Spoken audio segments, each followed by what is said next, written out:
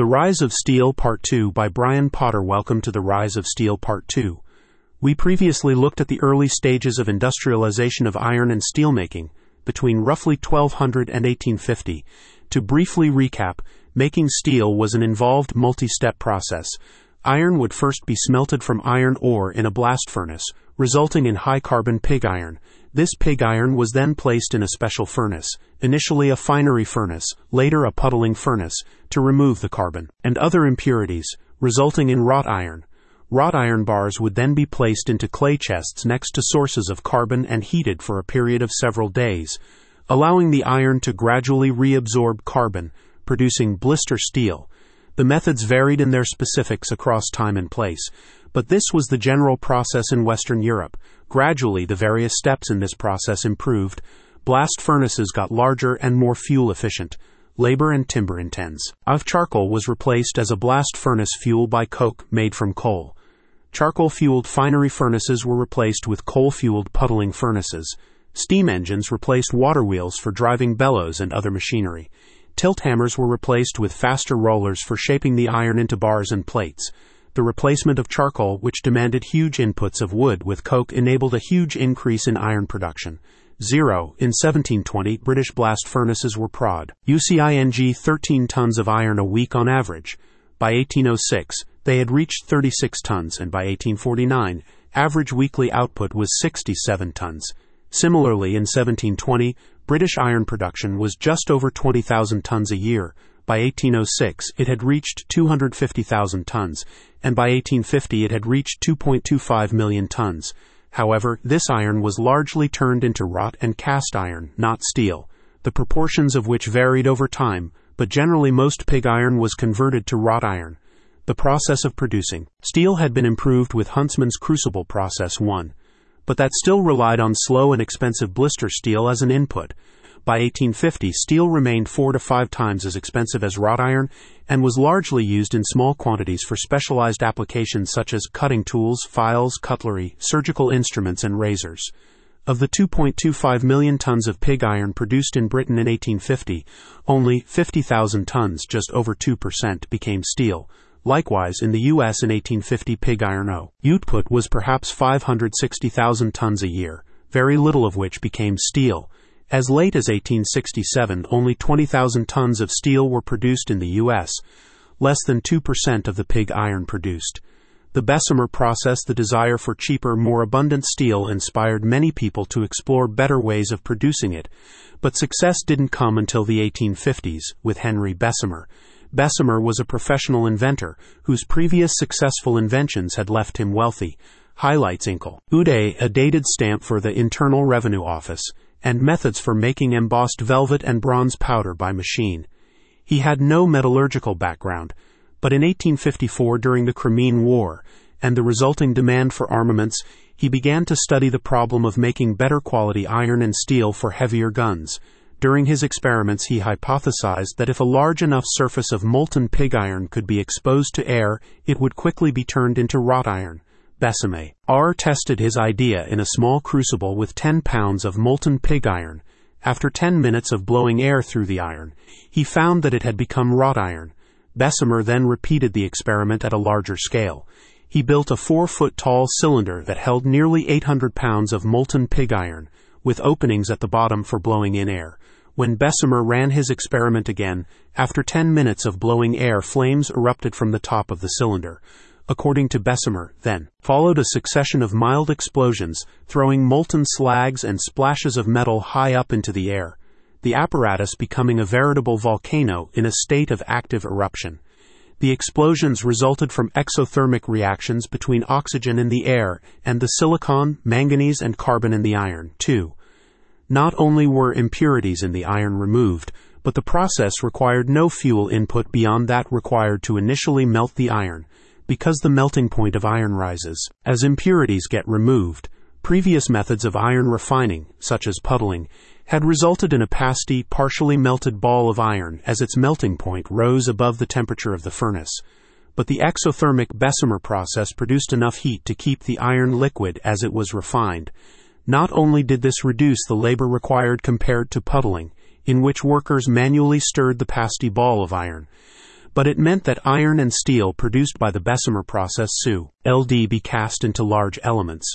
Conventional wrought iron could only produce large elements by welding together individual bars. 3. Bessemer presented his findings in 1856 in a talk to the British Association for the Advancement of Science, titled The Manufacture of Malleable Iron and Steel Without Fuel. Within 2 weeks, he'd sold his first license for the process, but Bessemer licensees almost immediately ran into problems. The metal they produced was found to be brittle and impossible to forge or roll into useful shapes.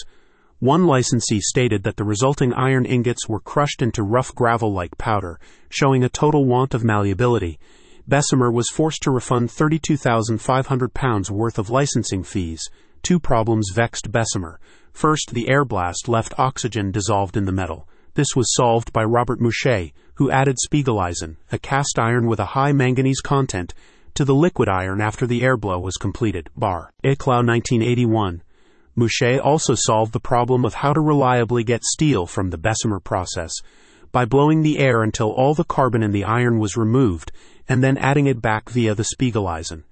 The second problem was the phosphorus content of the iron ore. In his experiments, Bessemer had by chance used some of the only ore in Britain that was low in phosphorus. Higher phosphorus ores resulted in metal that was unusable.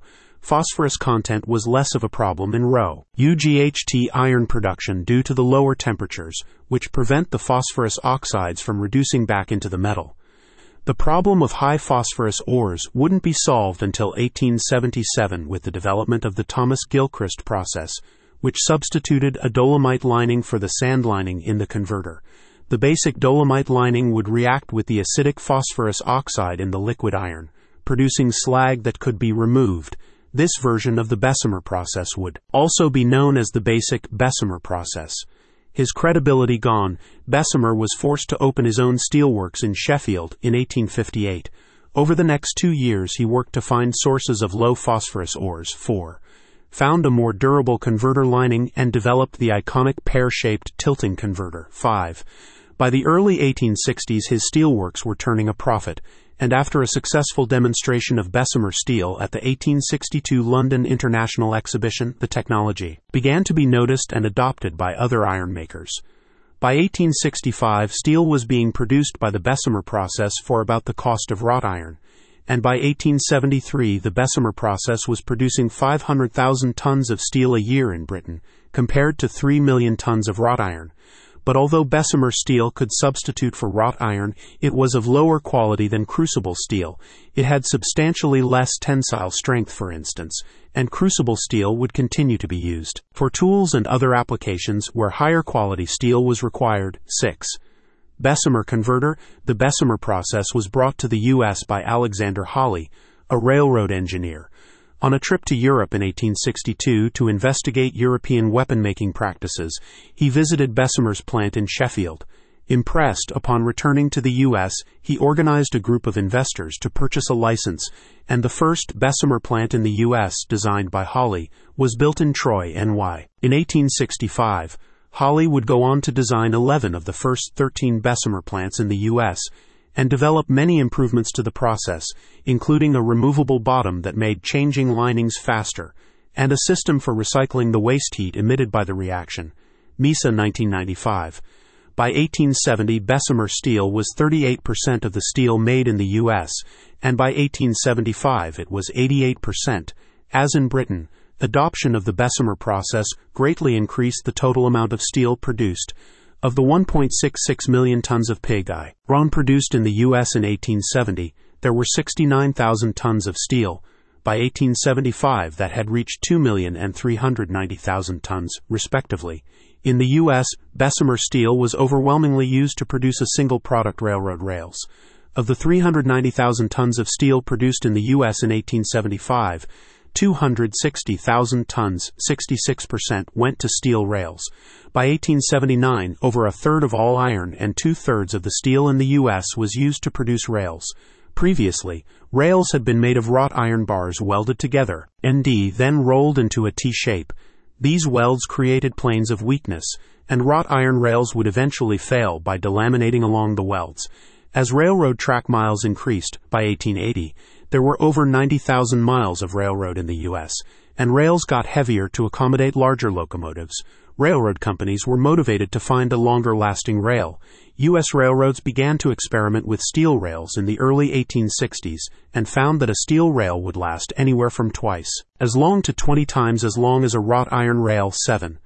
By 1883, Bessemer steel rails were cheaper than wrought iron rails and had completely replaced iron rails in new and replacement track.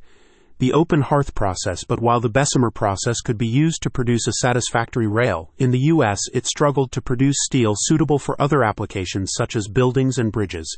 The designer of one of the first steel railroad bridges in the U.S., the 1879 Kinzie Street Bridge, described its Bessemer steel as a rather unsatisfactory material.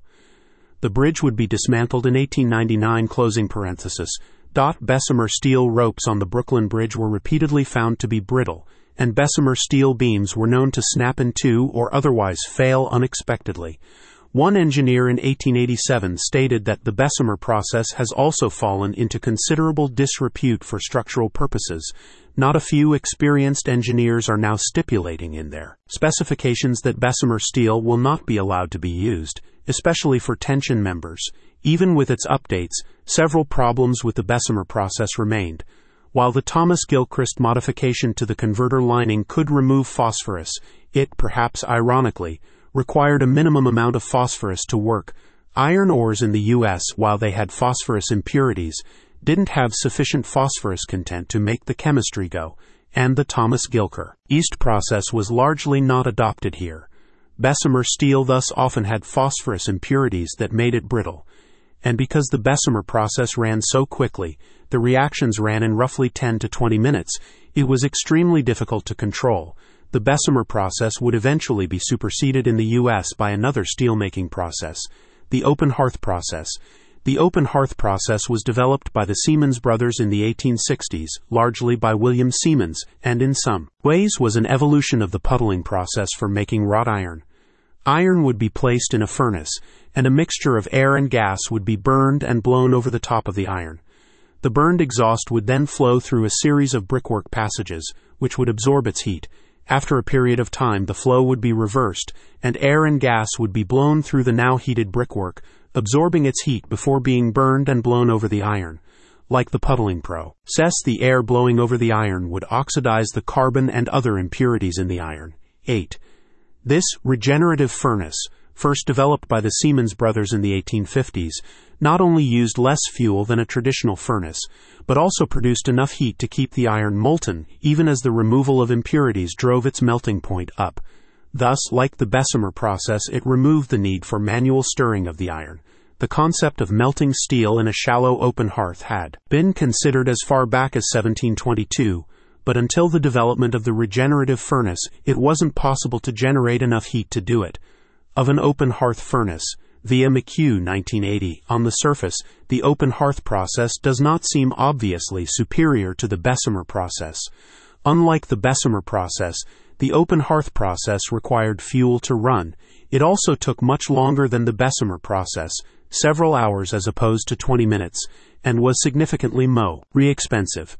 However, the longer process made it easier to adjust the makeup of the steel being produced and produce different types of steel, and the fact that the heat from the Bessemer process was generated from the reactions taking place, and thus didn't require additional fuel, meant that the types of iron it could take as an input were limited.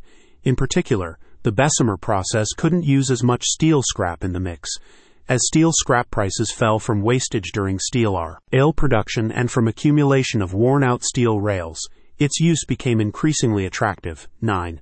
Peter Temin has also argued that the lower air exposure of open hearth steel compared to Bessemer resulted in fewer embrittling nitrogen impurities, and while the Thomas Gilchrist process didn't work on the low phosphorus U.S. ores in a Bessemer converter, the same adaptation, a basic dolomite furnace lining in an open hearth furnace, did allow the use of low phosphorus ores. 10.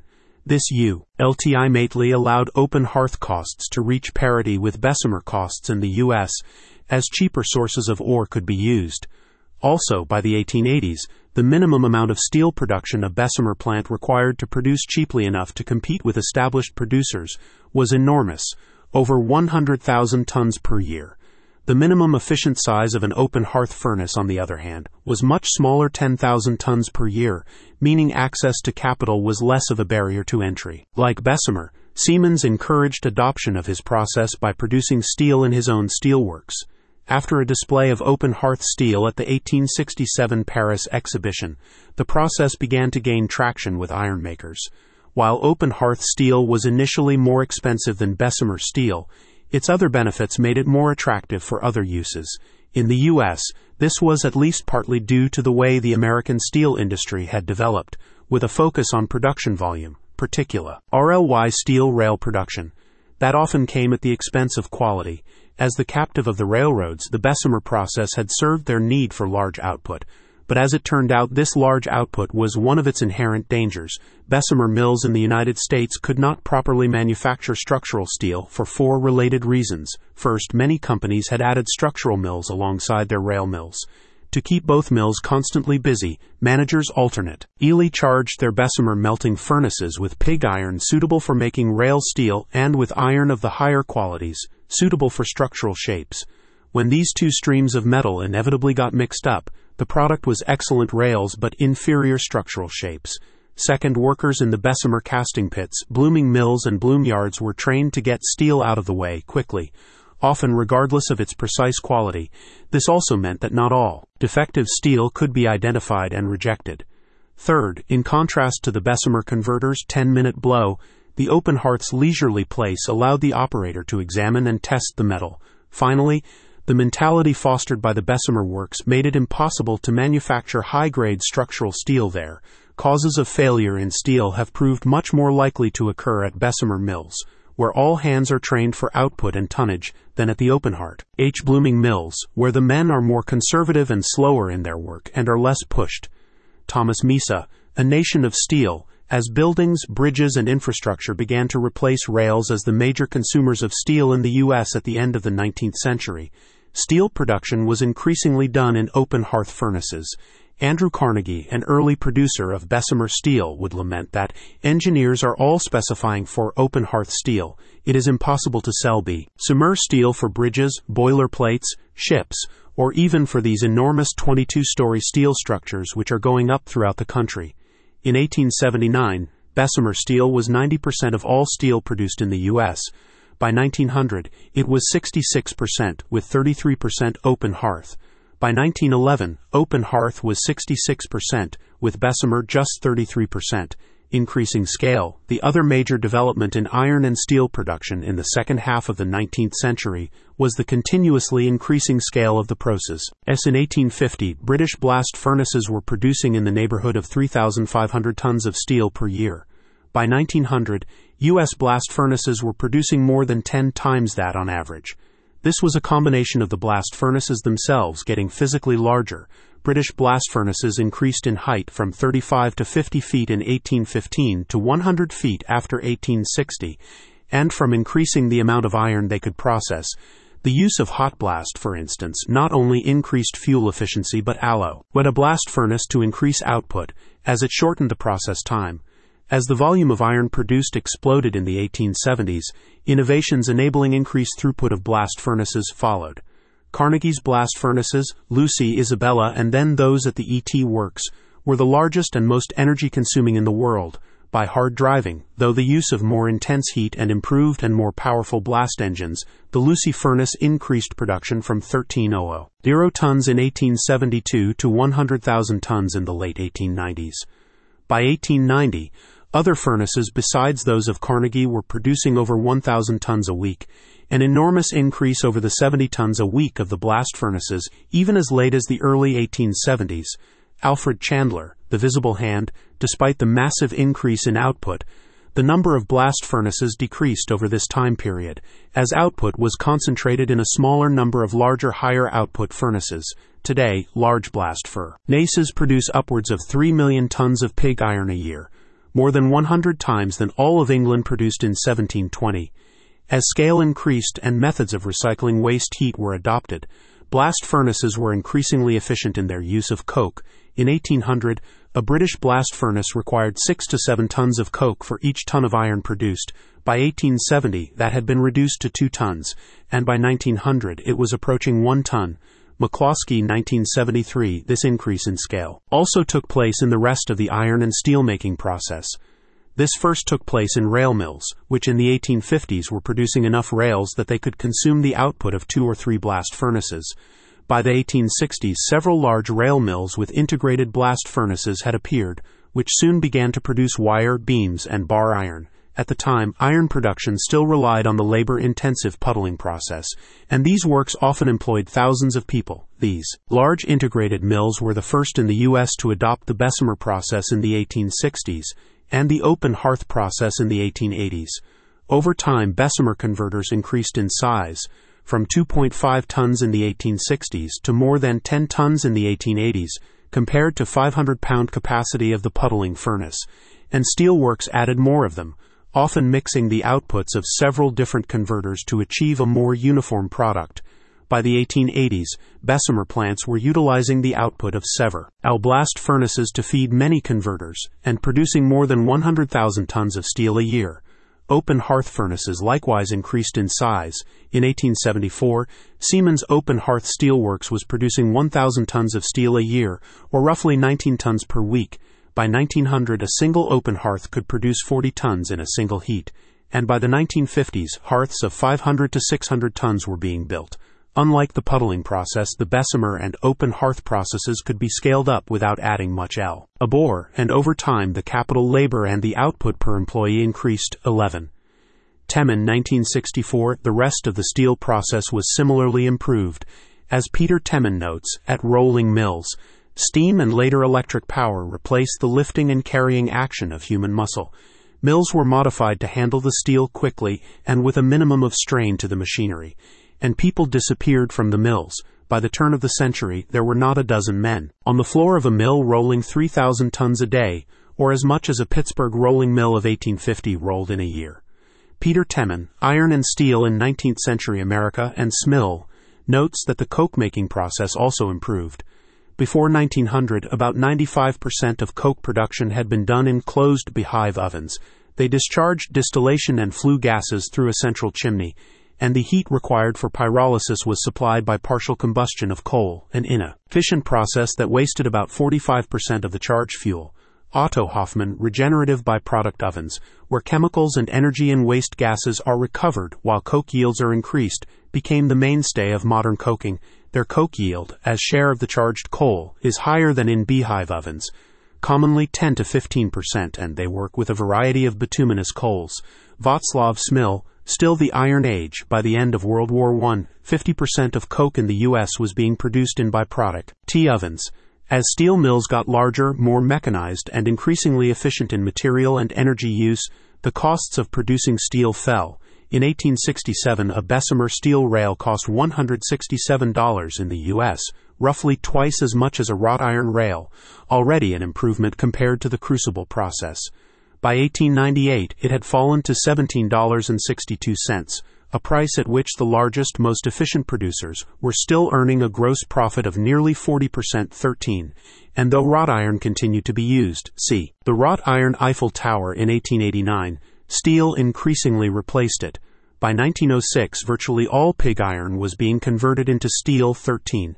Sources, roughly in order of importance: Thomas Misa, A Nation of Steel, Peter Temmin, Iron and Steel in 19th Century America, Kenneth Barraclough, The Development of the Early Steelmaking Processes, Thesis, Jean McHugh, Alexander Hawley and the Makers of Steel, Václav Smil, Still the Iron Age, R.F. Tilecoat, A History of Metallurgy, Alfred Chandler, The Visible Hand, Alfred Chandler, Scale and Scope, Robert Rogers, and Economic History of the American Steel Industry, Jeremy Attic and Jan Bruckner, Steel Rails and American Railroads, 1867 to 1880, Carnegie Steel, The Making, Shaping, and Treating of Steel, also later editions by U.S. Steel, Alan Birch, The Economic History of the British Iron and Steel Industry, 1784 to 1879, Alexander Hawley, A Treatise on Ordnance and Armor, Deirdre McCloskey, economic maturity and entrepreneurial decline. Footnotes 0. This appears to be less true in places that had an abundance of timber. The U.S., for instance, continued to use charcoal long after Britain had switched to coke. Temin, 1964. 1. Steel could also be produced directly from the puddling process, but most steel was still produced via cementation. Barraclough, 1981. 2. More specifically, the reactions that took place are described by Barraclough. 3. For instance, here's Hawley discussing steel in 1865. The grand advantage of low-carbon steel over wrought iron, for nearly all purposes, is that it can be melted at a practicable heat and run into large masses, thus avoiding the serious defect of wrought iron in large masses, want of soundness and homogeneity. The want of homogeneity, the numerous stratia of impurities and plan of weakness introduced into wrought iron, especially in large masses all the way from the puddle ball to the finished gun. Its grand defect by the present processes of manufacture is imperfect welds. The casting of low steel into masses of any size overcomes this whole difficulty. A wrought iron cannon, for instance, would be built up from many wrought iron bars welded together, cross-section of a wrought iron cannon showing individual bars. 4. The role of phosphorus was not understood until the early 1860s, and finding suitable ores was hit or miss until then. Misa, 1995. 5. The purpose of the tilting was so that the liquid iron would not run out through the airways after the air blast was complete. Misa, 1995. 6. Later, crucible steel could use Bessemer steel as an input and didn't require cemented blister steel first. In the early days of Bessemer Steelworks, its main product was crucible steel. Misa, 1995. 7. Railroads' experience with steel versus iron rails varied, as can be seen in this table from Attic, 1982. 8. The chemical reactions that took place in the open hearth furnace were largely the same as took place in the Bessemer converter. Barraclough, 1981. 9. There were broadly two variations of the open hearth process, one which made steel from pig iron and scrap steel, and one which made steel from pig iron and iron ore. These were sometimes known as pig and scrap, and pig and ore respectively. The pig and scrap process was also known as the Siemens-Martin process. McHugh, 1980. 10. I don't 100% understand why this is, but I assume it goes back to the self-heating nature of the Bessemer converter, requiring a certain ore chemistry to work. 11. For some reason, different sources, Temin, Chandler, Rogers, Smill, dramatically disagree on the average output of a U.S. blast furnace. I've used the Rogers numbers in the above graph, opening square bracket. 12. Though a spike in demand, and then the policies of U.S. Steel would return to a consistent price of $28. Temin, 1964, Chandler. 13. Though much of it was low-carbon mild steel that was chemically very similar to wrought iron, simply produced by the open hearth and Bessemer processes instead of puddling. Tilecoat, 2002, Misa, 1995.